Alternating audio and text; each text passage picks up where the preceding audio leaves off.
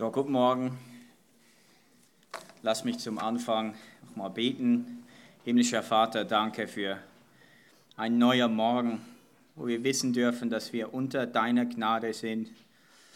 Die Gnade, die uns jeden Tag zuteil wird, wie du uns so reich beschenkst, auch mit dem Privileg, heute Morgen unter deinem Wort zu sitzen, von dir zu lernen, aus deinem Wort Schätze auszugraben, die unser Leben verändern sollen und müssen, dass wir auch Leben führen, die dich verherrlichen, die deine Verherrlichung als letztliches und endliches Ziel haben. Du, Jesus Christus, bist unser Ziel. Dir jagen wir nach und auch die Predigt heute Morgen soll dazu dienen, dir einen Schritt näher zu kommen und dir immer ähnlicher zu werden. Amen.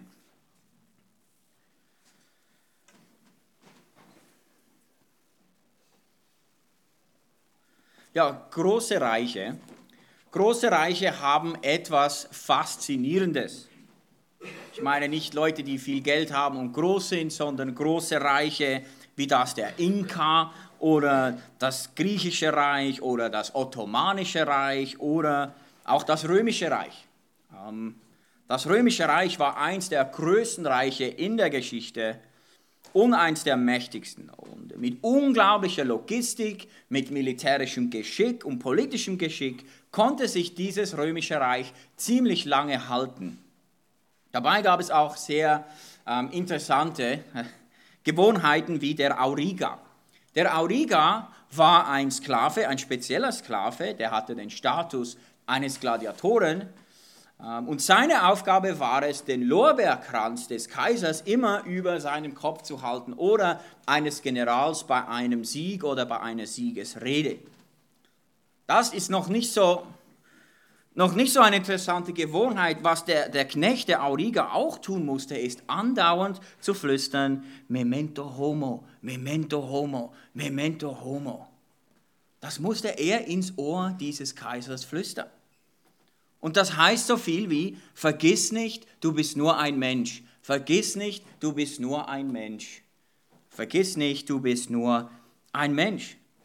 Und dieser Gebrauch hätte verhindern sollen, dass die Generäle oder auch dem Kaiser oder dem Imperator den Sieg in den Kopf steigt und er dann nicht mehr fähig wäre, weitere Kriege zu führen wegen Überheblichkeit. Also interessant, was die da hatten. Ja, Memento homo, musste der flüstern. Aber trotz all diesen Tricks nahm das große römische Reich ein Ende. Und wie bei allen großen Reichen ist das nicht nur ein einziger Faktor, der dazu beigetragen hat, dass das Reich kollabiert ist. Nicht nur ein einziger Grund, sondern viele verschiedene Gründe. Im Falle des römischen Reiches waren das zum Beispiel die Angriffe der Barbaren, finanzielle Schwierigkeiten, zu viele Steuern, die Inflation, es waren die Teilung des Reiches durch Diokletian, zu viel Expansion, zu viel Militär, zu viele Ausgaben für Militär. Es gab auch interne Korruption, die Bevölkerung vertraute nicht mehr der Regierung. Die Regierung wich auf aus Söldner und die haben nicht immer das getan, was die Römer wollten und so weiter. Also auf verschiedenen Ebenen ist Rom gescheitert. Und viele dieser Fehler geschahen nicht von heute auf morgen, sondern sie kamen schleichend. Nach und nach ist das römische Reich zerbröckelt. Ja, und letzte Woche haben wir uns mit dem Aufstieg Salomos beschäftigt, dem Aufstieg eines Giganten und des Reiches, das er aufgebaut hat. Und heute geht es um die andere Seite der Pyramide. Wir kümmern uns um den Fall eines Giganten, der Fall Salomos und auch der Beginn des Zerfalls vom Volk Israel. Aber noch genauer, ganz genau zu sein, möchten wir uns die vier Zutaten für einen sicheren Fall beschäftigen. Was sind die 4 Zutaten, die 4 Ebenen, die dazu beigetragen haben, dass Salomo gefallen ist, dieser Gigant gefallen ist? Und wir möchten gemeinsam eintauchen in 1. Könige Kapitel 11 und ermitteln, woran das es lag. Was waren die genauen Gründe für den Fall Salomos? Und selbstverständlich möchten wir dann auch wissen, was das Gegenmittel dazu ist. Hier sind die 4 Zutaten für einen sicheren Fall. Erstens ist es Salomos Unachtsamkeit. dann ist es seine Tatenlosigkeit, seine Gleichgültigkeit und zum Schluss seine Erheblichkeit haben dazu geführt, dass Salomo gefallen ist. Wir werden jeden einzelnen dieser vier Zutaten anschauen. Aber noch mal kurz als Wiederholung vom letzten Sonntag. Der Aufstieg Salomos. Er hatte super Voraussetzungen. Er hatte einen gottesfürchtigen Vater wie David. Er war im Königshaus aufgewachsen. Er hatte ein starkes und vereintes Israel hinter sich. Er hatte Zugang zum Gesetz. Und dann im 1. Könige Kapitel 3 haben wir gelesen von der Bitte, die Salomo an Gott stellen durfte. Und Gott hat ihm diese erfüllt, hat ihm ein hörendes Herz gegeben, ihm unglaubliche Weisheit gegeben und noch mehr, Ehre, Ruhm und Reichtum. Und mit all dieser Weisheit, mit Sack und Pack, ja, macht sich Salomo auf, um dieses Volk zu führen, und er schafft Unglaubliches. Er baut den Tempel mit Gold und Silber und Elfenbein. Er lässt sogar das Elfenbein mit Gold überziehen, sodass man das Elfenbein gar nicht mehr sieht, aber es ist da. Er hat sich selbst ein wunderschönes Haus gebaut, hatte zahlreiche diplomatische Verträge mit anderen Königen. Es wird berichtet von 70.000 Lastenträgern, 80.000 Steinhauer, 30.000 Zwangsarbeiter. Er hat Tonnen und Tonnen von Gold und Silber und Edelsteinen, und sogar die Königin von Saba kommt, um sich das Ganze anzusehen. Und wir können das zusammenfassen im Kapitel 10, 1. Könige 10, die Verse 23 und 24, die geben uns einen Überblick oder ein abschließender Überblick über den Aufstieg Salomos. Ich lese vor, 1. Könige 10, 23. So war der König Salomo größer als alle Könige der Erde an Reichtum und an Weisheit. Und die ganze Erde suchte das Angesicht Salomos, um seine Weisheit zu hören, die Gott in sein Herz gegeben hatte. Und sie brachten jeder sein Geschenk, Geräte aus Silber, aus Gold, Gewänder, Waffen, Balsamöle, Pferde, Maultiere. So geschah es Jahr für Jahr. Wir können auch zusammenfassen und sagen, so weit, so gut. So weit, so gut, aber jetzt kommt Kapitel 11 und dieses kleine ominöse Wörtlein, aber. Der König Salomo, aber. Und ich lese mal vor unseren Text für heute, 1. Könige 11, Verse 1 bis 8. Der König Salomo aber liebte viele ausländische Frauen, und zwar neben der Tochter des Pharao moabitische, ammonitische, edomitische, sidonische, hethitische, von den Nationen, von denen der Herr zu den Söhnen Israel gesagt hatte, ihr sollt nicht zu ihnen eingehen, und sie sollen nicht zu euch eingehen. Fürwahr, sie würden euer Herz ihren Göttern zuneigen. An diesen hing Salomo mit Liebe. Und er hatte 700 vornehme Frauen und 300 Nebenfrauen. Und seine Frauen neigten sein Herz. Und es geschah zur Zeit, als Salomo alt geworden war, da neigten seine Frauen sein Herz anderen Göttern zu. So war sein Herz nicht ungeteilt mit dem Herrn, seinem Gott, wie das Herz seines Vaters David. Und Salomo folgte der Astarte nach, der Göttin der Sidonier, und dem Milkom, dem Scheusal der Ammoniter. Und Salomo tat, was böse war in den Augen des Herrn. Und er folgte dem Herrn nicht so treu nach, wie sein Vater David. Damals baute Salomo eine Höhe für Chemosh, das Scheusal der Moabiter, auf dem Berg, der Jerusalem gegenüber liegt, und für Moloch, das Scheusal der Söhne Ammon. Ebenso machte er es für all seine ausländischen Frauen, die ihren Göttern Rauchopfern und Schlachtopfern darbrachten. Ja, also es tut schon fast weh, ja, so etwas zu lesen. Aber wir müssen hier durch. Wir wollen von Salomo lernen. Was waren die Zutaten, die dazu geführt haben, dass es so weit kommt? Und hier ist die erste Zutat für einen sicheren Fall, ist Salomos Unachtsamkeit. Unachtsamkeit. Salomo hat nicht angefangen mit 700 Frauen und 300 Nebenfrauen.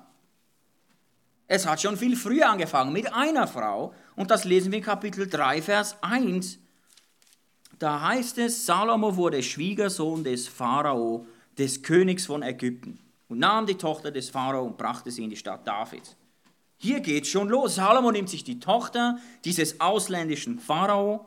Das mag zwar politisch und diplomatisch ein geschickter Schachzug gewesen sein, aber es verstößt trotzdem gegen das Gebot Gottes. Schlagen wir das auf, dass wir das vor Augen haben und sicherstellen, dass wir das da nicht einfach reininterpretieren. 2. Mose 34, die deutlichen Worte, die Mose findet an das Volk.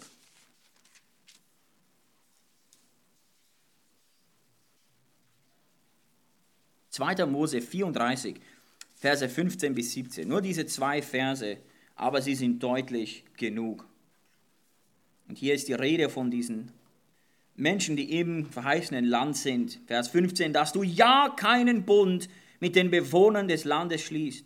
Denn dann könnte man dich einladen und du könntest, wenn sie ihren Göttern nachhuren und ihren Göttern opfern, von ihren Schlachtopfern essen. Und du könntest von ihren Töchtern für deine Töchter Frauen nehmen. Und wenn dann ihre Töchter ihren Göttern nachhuren, können sie deine Söhne dazu verführen, ihre Götter nachzuhuren. Gegossene Götter sollst du dir nicht machen. Eindeutig, klar verankert im Gesetz. Und das Ziel vom Gesetz hier war nicht das Verbot an und für sich, sondern weil das Verbot wurde ausgesprochen, um zu verhindern, dass das Herz des Volkes sich neigt zu diesen anderen Göttern. Mose wusste schon von der Gefahr, die es bringt. Fremde Frauen bringen ihren Götzendienst mit. Salomo wusste davon, aber er war unachtsam. Er hat die Gefahren nicht beachtet. Und das Argument, ja, dass Salomo dort noch keine Weisheit Gottes hatte, zählt nicht, weil die anderen 999 Frauen, die hat er sich nach diesem Traum dazu genommen, als er schon die Weisheit von Gott bekommen hatte in Gibeon. Also es war ein schrittweiser, schleichender Fall.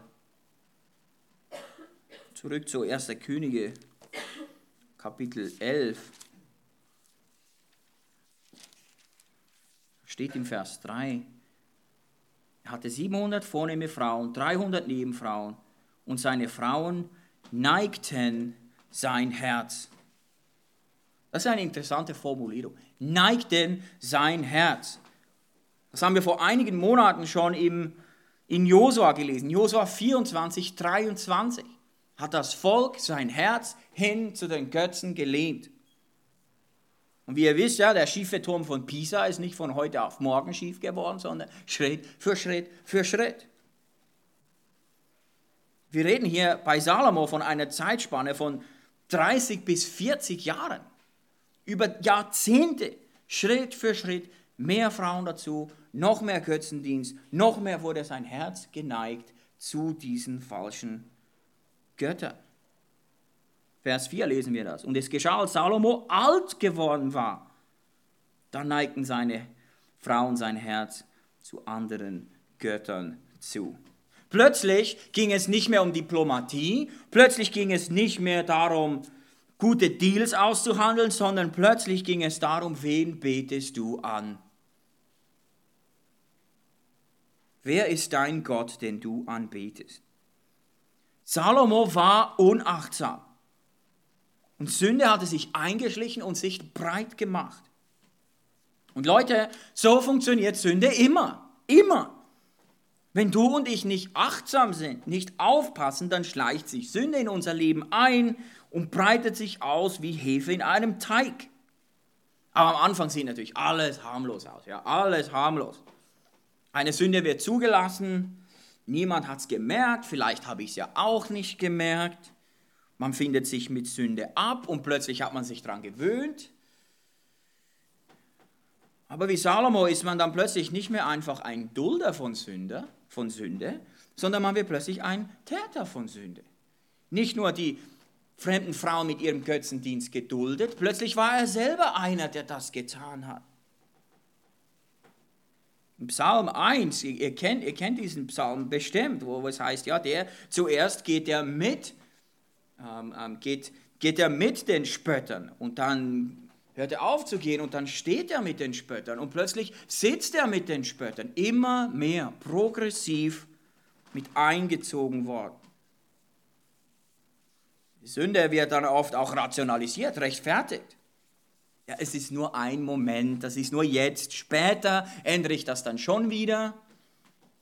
Das ist jetzt halt politisch wichtig. Diese Notlüge bringt mich endlich dahin, wo ich schon lange wollte. Der Zweck heiligt die Mittel und da gibt es einen Haufen, wie wir das rationalisieren. Oder sündigen ist halt jetzt die einzige Möglichkeit. Okay, du hast keine Ahnung. Sündigen ist das Einzige, was ich jetzt tue. Ich habe keine Alternativen. Da lässt sich nichts dagegen machen. Und letztlich die Aussage, ich bin halt einfach so. Kann sich nichts ändern daran.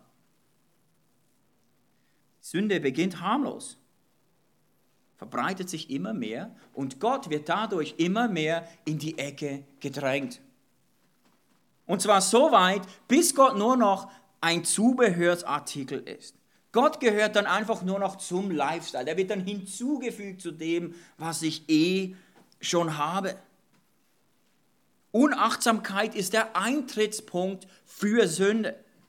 Unachtsamkeit ist extrem gefährlich. Es sind schon Flugzeuge abgestürzt wegen einem Haarriss. Kaum sichtbar von Auge, hat sich ausgebreitet und struktureller Schaden, Flugzeug abgestürzt. Es sind schon ganze Schlachten verloren gegangen, weil ein Späher eingeschlafen ist und nicht gemeldet hat, dass der Gegner kommt und angreift. Unachtsamkeit. Und auch für Salomo hat diese anfängliche logische und sinnvolle politische Heirat mit tragischen Konsequenzen gehabt. Schauen wir Vers 4, den zweiten Teil. Da steht, so war sein Herz nicht ungeteilt mit dem Herrn, seinem Gott, wie das Herz seines Vaters David. Und Salomo folgte der Astarte nach und der Göttin der Sidonen und so weiter. Und Salomo tat, was böse war in den Augen des Herrn. Für Salomo wird der Gott des Himmels, der ihm diese ganze Weisheit gegeben hat, plötzlich nur noch ein Accessoire zu seinen anderen Göttern, die er hat, Teil von seinem Lifestyle. Und Salomo ist definitiv nicht einzigartig in der Weise. Wir finden das immer und immer wieder in der Bibel, in der Kirchengeschichte und heute. In Epheser wird in Offenbarung 2 berichtet, die haben äußerlich alles gehabt, innerlich lieblos. Äußerlich war Gott präsent, innerlich nicht mehr da. Zur Zeit der Reformation war die katholische Kirche noch eine äußere Fassade. Der Einzelne hatte keine persönliche Beziehung mehr zu Gott. Die Institution übernahm das für den Einzelnen. Und die Reformatoren kamen und haben aufgezeigt, wie wichtig es ist, eine persönliche Beziehung zu Gott zu haben. Dass ich für meine Beziehung mit Gott verantwortlich bin. Heute beobachten wir das auch immer wieder. Die Unachtsamkeit dazu führt, dass Christen nicht in die Welt hinausgeht, sondern dass die Welt in die Christen hineinkommt. Nochmal, die Christen gehen nicht mehr in die Welt hinaus, die Welt kommt in die Christen hinein. Und das beginnt mit Unachtsamkeit. Das geschah nicht nur damals, das geschieht nicht nur bei Christen, das geschieht bei ganzen Gemeinden, die unachtsam. Ganze Missionswerke sind wegen Unachtsamkeit abgedriftet.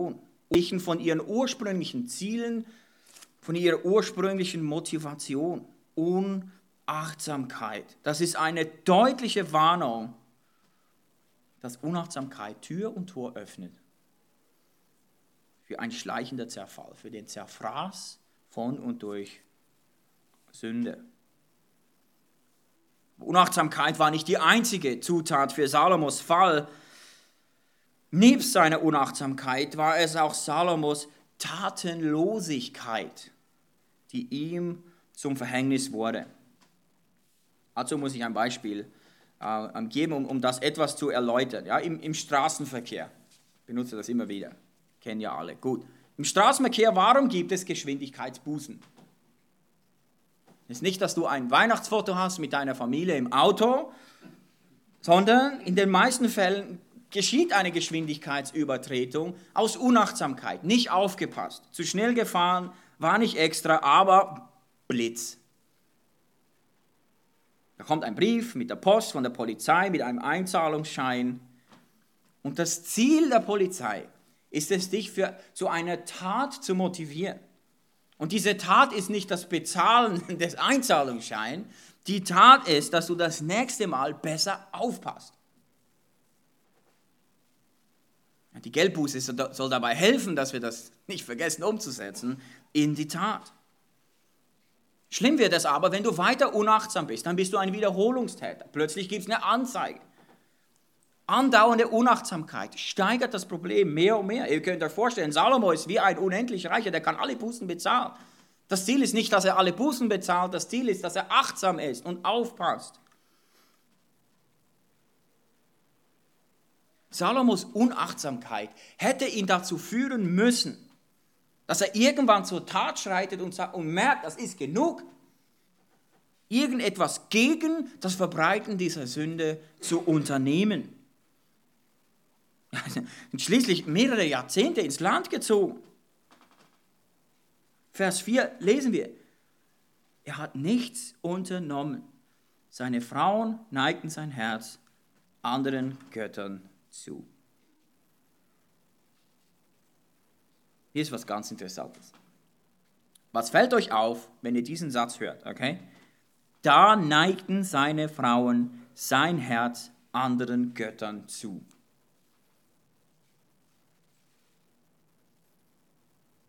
Also, während Salomo tatenlos in diese Sünden hineinrutscht, sind die fremden Frauen alles andere als untätig. Im Gegenteil, sie haben Salomo evangelisiert für ihren Götzendienst. Überlegt euch mal genau, was da geschehen ist. Vom weisesten Menschen der Welt hätten wir erwartet, dass er dazu geführt hätte, dass wenigstens ein Teil dieser Frauen zu Proselyten werden. Das heißt, dass sie sich dem Judentum anschließen, Gott anbeten im Tempel in Jerusalem. Nichts davon. Seine fremden Frauen sind aktiver, als er das ist. Er ist tatenlos, schaut er dem zu und übernimmt das.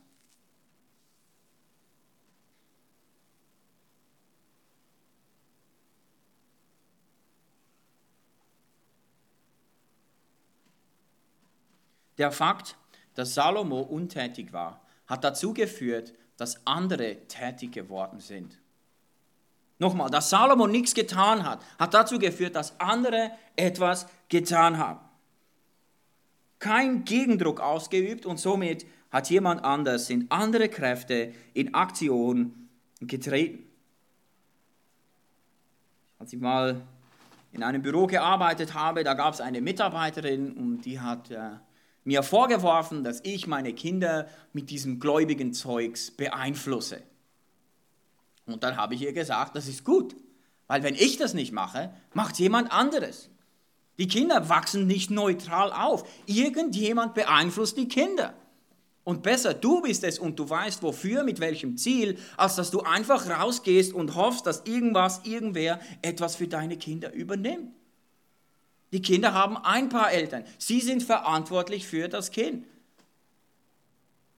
Es gibt ganz wichtige Lektionen hier zu lernen. Wenn wir tatenlos sind, führt das dazu, dass jemand anders zur Tat schreitet. Ich habe ein Beispiel, wie Tatenlosigkeit zu Fall führt. Beispiel Familienkultur. Ich weiß nicht, ob ihr schon viel Gedanken über Familienkultur gemacht habt, aber das ist jetzt vor allem an die Väter gerichtet, natürlich auch für die Mütter und die Kinder. Aber jede Familie hat eine Familienkultur. Jede Familie ist einzigartig in der Art und Weise, wie die Menschen kombiniert sind. Die gibt es nur einmal. In deiner Familie leben genau diese Personen zusammen und nirgend anders auf der Welt. Als Väter sind wir die primären Verantwortlichen dafür, dass in der Familie eine biblische Kultur existiert. Eine Kultur von Wahrheit, eine Kultur von Sündenbekenntnis, eine Kultur von Liebe zum Wort Gottes, von richtigen Prioritäten, von Ordnung, von Umgang mit Medien und Unterhaltung. Auch sind wir Väter dafür verantwortlich, für eine gute und positive Einstellung der Gemeinde gegenüber. Stellt euch mal vor, wenn der Vater nur zu Hause rummault, jetzt müssen wir wieder in die Gemeinde, jetzt müssen wir wieder früh aufstehen und Das bleibt nicht nur beim Vater. Irgendwann spiegelt sich das da in der ganzen Familienkultur. Die gesamte Einstellung der Familie ist plötzlich sehr negativ der Gemeinde gegenüber. Das ist nur ein Beispiel, wie sich Familienkultur negativ auswirken kann. Das ist nicht gut. Aber wir sehen auch, dass eine positive Familienkultur, eine biblische Familienkultur, Aktion bedarf. Wir müssen in Aktion treten, zur Tat schreiten. Es ist harte Arbeit. Auch in der Ehe, es ist harte Arbeit. Tatenlosigkeit in dem Bereich führt auch zu einer Familienkultur. Wer nichts macht, hat auch eine Familienkultur. Aber die sieht dann nicht so gut aus. Da wird Faulheit belohnt oder wo Kinder die Eltern nicht respektieren, wo Eltern die Kinder vernachlässigen, wo genommen wird statt gegeben, wo gehasst wird statt geliebt. Wenn du und ich nicht aktiv werden, wird jemand anders aktiv. Es gibt keine neutrale Zone, wo wir mitschwimmen. Ich habe das jetzt direkt zu den Vätern gesprochen, aber jedes Familienmitglied trägt seine Verantwortung in der Bildung der Familienkultur. Eine Mitverantwortung, diese biblische Kultur zu formen und da beizutragen. Gilt übrigens auch für Singles und Teenagers. Überlegt ihr, was herrscht für eine Kultur bei mir zu Hause? Gilt übrigens vor allem auch für Gemeinde. Die Gemeindekultur, es gibt nicht weniger als 59 Einanderstellen im Neuen Testament. Das sind Aufforderungen, zur Tat zu schreiten. Zur Tat schreiten. Weil wenn wir nichts tun, geschieht auch etwas und das ist nicht mehr in unserer Kontrolle. Und noch um etwas genauer zu sein, Salomo war tatenlos im Sinne, dass er nichts gegen die Sünde in seinem Leben getan hat. Es war nicht so, dass er nichts getan hat. Er war ein Mann der Tat, wenn es darum ging, den Götzen zu opfern und ihnen nachzurennen. Er hat sogar Opferstätte gebaut für diese Götzen. Vers 7 und 8 lesen wir das nochmal. Damals baute Salomo eine Höhe, das ist eine Opferstätte, für Chemosh, das Scheusal der Moabiter, auf dem Berg, das Jerusalem gegenüber liegt. Und Moloch. Und Moloch war die Gottheit, wo in späteren Zeiten Kindern geopfert wird. Diesem Gott baut Salomo eine Höhe, eine Opferstätte. Ebenso machte er es für all seine ausländischen Frauen, die ihren Göttern Rauchopfern und Schlachtopfern darbrachten. Wie gesagt, Tatenlosigkeit der Sünde gegenüber bringt andere Kräfte, andere Stoßrichtungen ans Tageslicht. Jetzt schauen wir uns die dritte Zutat an für einen sicheren Fall, und zwar Salomos Gleichgültigkeit. Und wie sich das unterscheidet von den ersten zwei. Dazu fahren wir jetzt weiter in unserem Text, die Verse 9 bis 11. Hier steht: Da wurde der Herr zornig über Salomo, weil er sein Herz von dem Herrn, dem Gott Israels, abgewandt hatte, der ihm zweimal erschienen war und ihm in dieser Sache geboten hatte, nicht anderen Göttern nachzufolgen. Aber er hatte nicht beachtet, was der Herr ihm geboten hatte. Da sprach der Herr zu Salomo: Weil dir dies bewusst war und du meinen Bund nicht beachtet hast, und meine Ordnungen, die ich dir geboten habe, werde ich das Königreich ganz bestimmt von dir wegreißen und es einem Knecht von dir geben.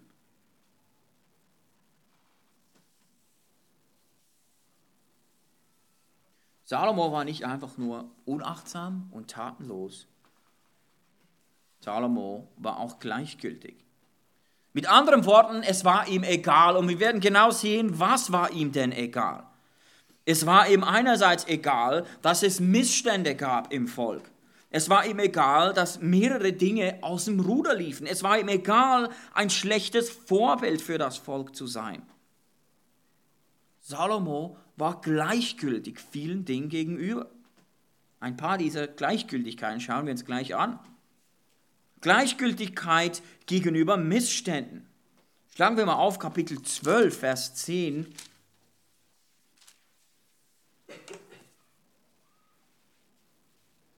Da geht es um den Sohn von Salomo, Rehabeam, der das Reich dann erben sollte, wenigstens das Südreich. Kapitel 12, Vers 10. Und die Jüngeren, die mit ihm groß geworden waren, redeten zu ihm und sagten, so sollst du zu diesem Volk sprechen, das zu dir geredet hat. Dein Vater hat unser Joch, das ist Salomo, unser Joch schwer gemacht. Du aber erleichtere uns. So sollst du zu ihnen reden, mein kleiner Finger ist dicker als die Hüften meines Vaters.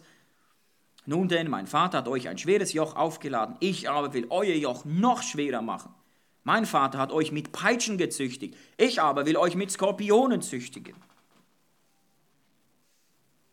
Es haben sich Missstände entwickelt im Volk. Externe Missstände, die ganze Logistik, die ganzen Transporte und Bauten hatten ihren Preis. Irgendjemand musste ja tragen und schleppen und bauen. Und Salomo war es nicht, der geschleppt und gebaut und getragen hat, sondern sein Volk musste das tun.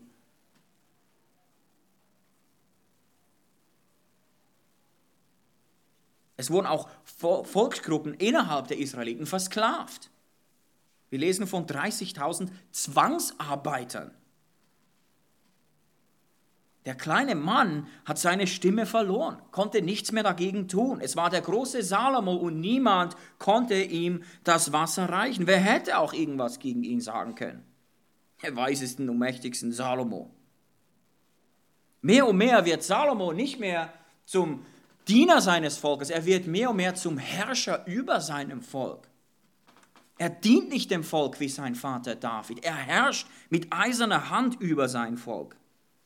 Das hat nicht so angefangen. Aber jetzt, am Ende seines Lebens, ist es soweit. Dann gab es noch interne Missstände. Wenn ihr euch erinnert an David. Wenn ihr von David lesen, wurde er entweder sein ganzes Leben lang von Samuel oder später von Nathan, den Propheten, begleitet. Die Propheten hatten was zu sagen. Immer wieder mussten sie einschreien, sagen, David, keine gute Idee, doch David, mach das. David hat darauf gehört. Salomo nichts, wir lesen nicht von Beratern. Keine Propheten. Äußerliche Tempel- und Priesterkultur am Schluss hat sich so entwickelt. Das hat nicht so angefangen, aber ist zu dem geworden. Ein weiterer Missstand war, dass Salomo immer mehr zur One-Man-Show wurde. Seine Taten, seine Weisheit, ja, mein Reichtum, mein. Dabei war es ja Gott, der ihm alles gegeben hatte. Es gab also eine Menge externe Missstände, die hätten Salomo alarmieren müssen. Irgendetwas stimmt hier nicht. Aber es war ihm gleichgültig. Post kommt aber noch dicker. Salomos Gleichgültigkeit war nicht nur gegen Missstände, sondern auch gegenüber den Worten seines Vaters David. Gehen wir zurück zum Kapitel 1 von 1. Könige. Wir haben das letzte Mal auch gelesen. 1. Könige 2, die Verse 3 und 4. Die letzten Worte Davids an seinen Sohn, die letzten Worte sind so wichtig. Hier steht da sagt David zu Salomo, 1. Könige 2,3, bewahre, was der Herr, dein Gott, zu bewahren geboten hat. Dass du auf seinen Wegen gehst, indem du seine Ordnungen, seine Gebote, seine Rechtsbestimmungen und seine Zeugnisse bewahrst, wie es im Gesetz des Mose geschrieben ist. Damit du Erfolg hast in allem, was du tust und überall, wohin du dich wendest. Damit der Herr sein Wort aufrecht erhält, das er über mich geredet hat, als er sprach, wenn deine Söhne auf ihren Weg Acht haben, sodass sie treu vor mir leben, mit ihrem ganzen Herzen und mit ihrer ganzen Seele, dann soll es dir nicht an einem Mann fehlen auf dem Throne Israels. David war offen, war glasklar, war deutlich, dass Salomo Gott gegenüber mit ungeteiltem Herzen nachfolgen muss. Er muss das tun. David wusste ja noch nichts von der Bitte und der Erfüllung und der Weisheit und all das, was er da noch bekommen sollte. Salomo hatte alle Infos, alle Infos. Er war persönlicher Zeuge davon, dass Davids Verheißungen in Erfüllung getreten waren. Er war Zeuge davon, wie sein Vater David gefallen ist, umgekehrt ist und Gott ihn wiederhergestellt hat. Er hatte 1:1 miterlebt. 1:1 miterlebt, wie es aussieht, wenn jemand Gott mit ungeteiltem Herzen nachfolgt. Aber die Worte Davids sind an Salomo abgeperlt, wie Regen auf frisch imprägnierten Schuhen. Abgeperlt. Salomo war den Worten seines Vaters gegenüber gleichgültig. Salomo, der im Buch der Sprüche so oft geschrieben hat, höre mein Sohn, achte auf die Worte meines Vaters oder achte auf die Worte deines Vaters. Er hat's besser gewusst. Und das ist noch nicht alles, jetzt kommt der Höhepunkt. Er war gleichgültig Gott und seinen Warnungen gegenüber. Er hat Gottes Warnungen missachtet. Zurück zu Kapitel 11.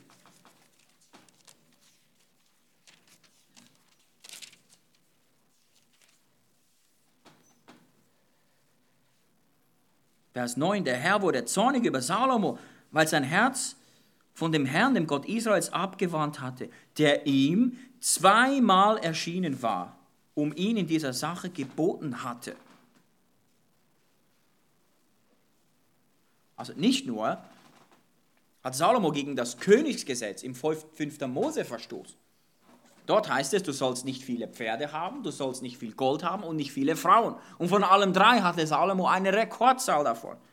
Verstoßen gegen das Königsgesetz. Dann hat er verstoßen gegen das Gesetz der fremden Frauen.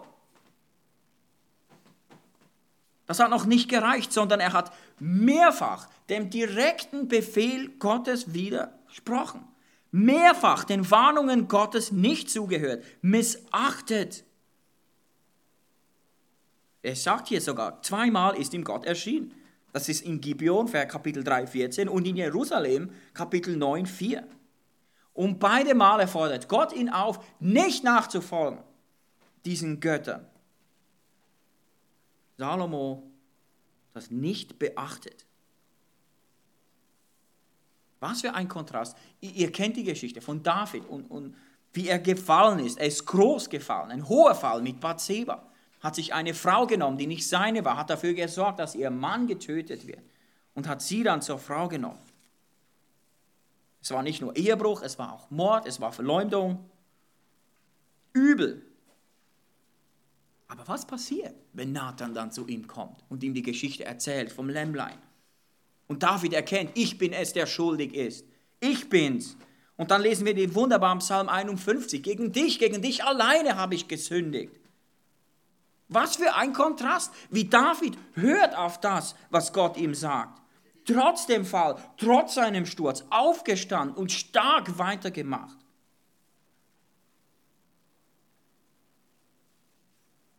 Gleichgültigkeit Gott und seinen Warnungen gegenüber ist die übelste Form von Ablehnung.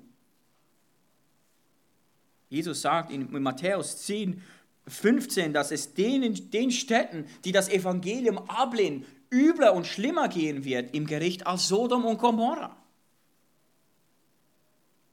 Gleichgültigkeit Gottes Warnungen gegenüber war die schwerwiegendste Zutat für Salomos Fall. Die äußeren Missstände haben nicht dazu geführt, die inneren Missstände, die Worte seines Vaters David nicht dazu geführt, die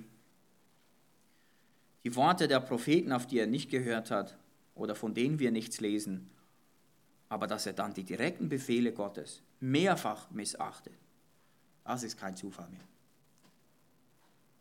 Das ist unser 4. Punkt. Und letzter, Salomos Erheblichkeit. Und wenn euch aufgefallen ist, mehrfach haben wir in diesem Kapitel vom Herz gelesen, Kapitel 11.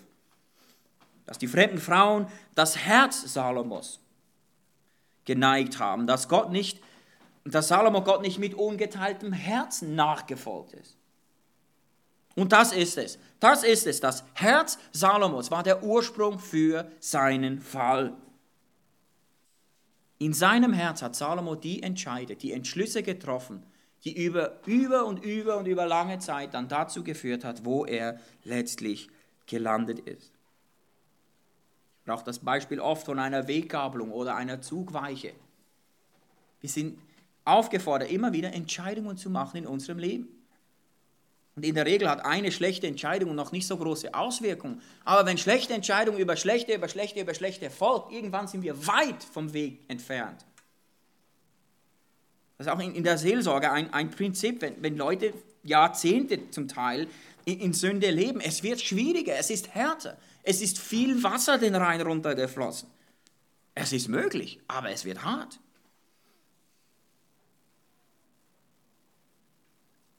In seinem Herz hat Salomo entschlossen, unachtsam zu sein. In seinem Herz hat er entschlossen, tatenlos zu sein. In seinem Herz war er gleichgültig und letztlich war er in seinem Herz erheblich und stolz gegenüber Gott. Es gibt noch weitere Hinweise auf Salomos Erheblichkeit. In Vers 11 heißt es, weil dir das bewusst war. Es war ihm bewusst.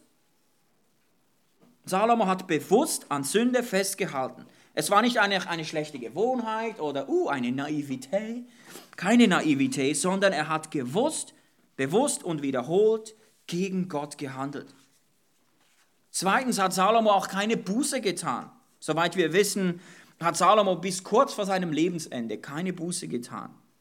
Er hat sich an sein Ungehorsam geklammert, immer tiefer in diesen Treibsand gesunken.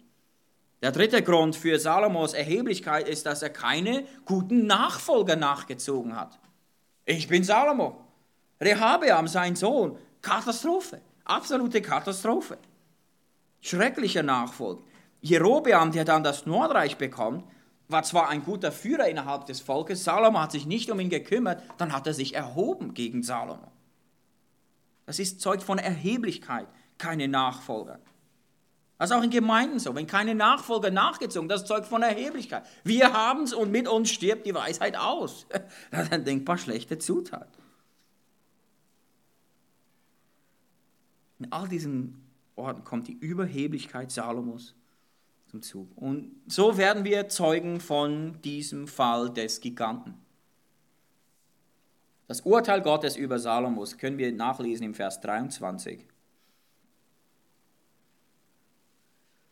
Vers 33. Da wird zu Jerobeam gesprochen. Vers 33 steht, denn sie, also Salomo und das Volk, haben mich verlassen und haben sich niedergeworfen vor Astarte, der Göttin der Sidonier, vor Chemosh, dem Gott der Moabiter, und von Milkom, dem Gott der Söhne Ammons, und sind nicht auf meinen Wegen gegangen, dass sie getan hätten, was recht war in meinen Augen. Und meine Ordnungen und meine Rechtsbestimmungen hat er nicht bewahrt, wie sein Vater David. Gott hat dem nicht tatenlos zugeschaut. Vers 14 lesen wir, und der Herr ließ Salomo einen Widersacher erstehen. Das Wort für Widersacher hier ist Satan. Gott ließ ihm einen Widersacher erstehen, der ihm Mühe und Not gemacht hat. Als zusätzlichen Druck. Salomo, was tust du hier? Vers 23. Und Gott ließ Salomo noch ein Widersacher erstehen.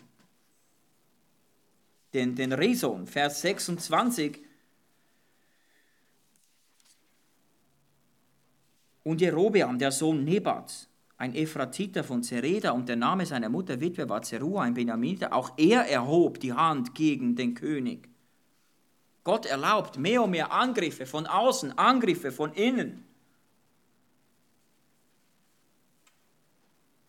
Gott hat dem Salomo gegeben und Gott ist es auch, der wieder wegnimmt. Ja, 1. Korinther 10, 12 sagt ja Paulus, daher, wer zu stehen meint, sehe zu, dass er nicht falle. Salomo meinte zu stehen wie kein anderer und das tat er auch. Aber er hat nicht zugesehen, dass er nicht falle, sondern er ist gefallen. Und die entscheidende Frage für uns, was können wir dagegen tun? Was hätte Salomo dagegen tun können? Worauf müssen wir achten, damit wir eben nicht abfallen wie er? Wir wollen lernen. Was für Lektionen lernen wir davor? Wir haben festgestellt, ja, was die 4 Zutaten waren. Unachtsamkeit, Tatenlosigkeit, Gleichgültigkeit und Erheblichkeit. Ich schlage mal vor, wir nehmen das Gegenteil. Das Gegenteil von diesen 4 Zutaten. Das wäre statt Unachtsamkeit, Achtsamkeit, Aufmerksamkeit. Statt Tatenlosigkeit, Arbeit, Tätigkeit, Fleiß. Statt Gleichgültigkeit wäre es Hingabe oder Empfindsamkeit dem Worte Gottes gegenüber. Und statt Erheblichkeit, Demut, Reue, Erniedrigung. Was wäre für Salomo das Naheliegendste gewesen? Das Naheliegendste wäre, sich an seinem gottesfürchtigen Vater zu orientieren. Ja, für den Rest des Buches, der Könige, 1. und 2. Könige, werden alle zukünftigen Könige an einem König gemessen. Nicht am größten Salomo, sondern an David. Und er wandelte nicht wie sein Vater David und er tat nicht die Werke des Davids. David ist als Standard festgesetzt, für wie ein König sein soll. Mit all seinen Sünden, mit all seinen Fehlern, mit all seinen Ecken und Kanten. David war trotzdem ein Vorbild, weil er auf das Wort Gottes Acht gegeben hat. Weil er tatkräftig Gott nachgefolgt ist. Weil er mit voller Hingabe Gott nachgefolgt ist. Und weil er auch demütig Buße getan hat, als er gefallen ist, sich seiner Sünde bewusst war. Wir könnten auch 300 Jahre später schauen. Josia mit dem ganzen Götzendienst dann aufräumen musste. Die Schrift wieder als Grundlage benutzte. Wir können Esra und Nehemia nehmen, noch später. Nach der Rückführung musste sich das Volk trennen von den fremden Frauen, damit sie nicht wieder auf diese Wege Salomos kommen.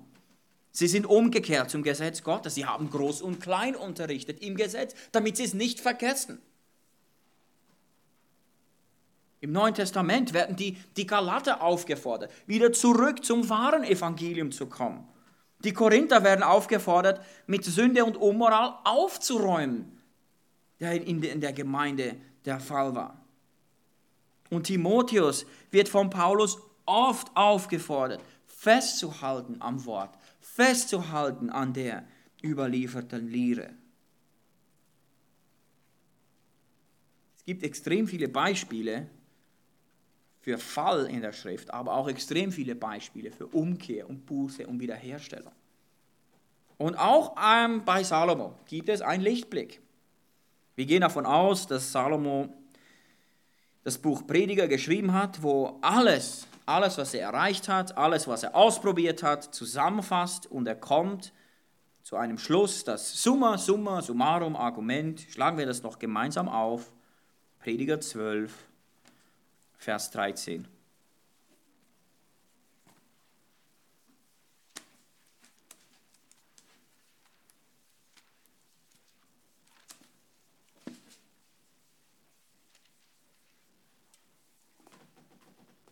Am Ende, darauf kommt es an, Prediger 12, Vers 13, und das Endergebnis des Ganzen.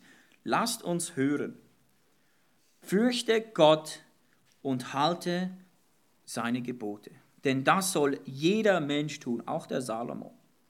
Denn Gott wird jedes Werk, es sei gut oder böse, ein Gericht über alles Verborgene bringen. Salomos Schlusszitat, Schlusszusammenfassung über alles, was er erlebt hat, alle seine Frauen, all sein Götzendienst, seine Buße, seine Umkehr. Fürchte Gott und halte seine Gebote. Dem Herrn nachzufolgen mit ungeteiltem Herzen ist kostbar wie pures Gold. Lieber auf alles verzichten, lieber auf Weisheit verzichten, lieber auf Reichtum verzichten, lieber auf Macht, auf Ansehen verzichten, lieber auf all das verzichten. Dafür mit ungeteiltem Herz dem Herrn nachfolgen. Das ist die einzige Möglichkeit, die uns bleibt. Die einzige Möglichkeit, wie wir stark abschließen können, den Lauf stark vollenden. Die einzige Möglichkeit, gut zu vollenden. Einzige Möglichkeit, wie wir das Ziel wohlbehalten erreichen. Keiner von uns hat die Weisheit Salomos. Keiner von uns braucht die Weisheit Salomos, um dem Herrn mit ungeteiltem Herzen nachzufolgen. Meine Aufforderung an euch, einerseits diese Warnungen festzuhalten, Sünde nicht ausbreiten lassen in deinem Leben, zur Tat schreiten, auf das Wort Gottes hören, auf Geschwister hören, die dich auch darauf hinweisen, dir helfen wollen, damit wir alle Gott mit ungeteiltem Herzen nachfolgen. Amen. Lass mich beten. Großer Gott, wie verschwindend klein sind wir gegenüber Salomo, gegenüber seiner Größe, seiner Weisheit, seinem Reichtum, dem Reich, das er geleitet hat. Und doch ist das Rezept für ein Gott wohlgefälliges Leben für alle das Gleiche, genau das Gleiche. Was für Salomo gilt, gilt auch für uns und für alle zu allen Zeiten. Fürchte Gott und halte seine Gebote. Hilf uns, großer Gott, dich zu fürchten über alles. Hilf uns, Sünden in unserem Leben wahrzunehmen, gegen sie vorzugehen, wenn wir sie entdecken. Hilf uns umzukehren, zuzugeben, dass wir gesündigt haben, wie ein David, damit wir Zeugnisse sind in dieser Welt, in der Gemeinde, in unseren Familien, wie David, der dir mit ungeteiltem Herzen nachgefolgt ist. Wir danken dir, dass du uns alles gegeben hast, was wir brauchen, um solche zu sein. Dein Wort, dein Geist, deine Gemeinde, alles haben wir zur Verfügung. Hilf uns das auch zu benutzen, Gebrauch davon zu machen, in unserem Alltag, in unserer Arbeit, in unseren Verwandten, gerade jetzt in dieser Weihnachtszeit, wo wir sehen, wie die Welt um uns herum immer wieder fällt und keine Lösung kennt. Vergebung gibt es nur in dir, echte Vergebung der Sünden. Wir möchten davon Anspruch nehmen und gleichzeitig auch anderen davon erzählen, damit sie nicht fallen müssen, damit es ihnen nicht so geht wie Sodom und Gomorra, sondern dass sie auch am Schluss sagen können, dass dir alle Ehre gebührt. Amen.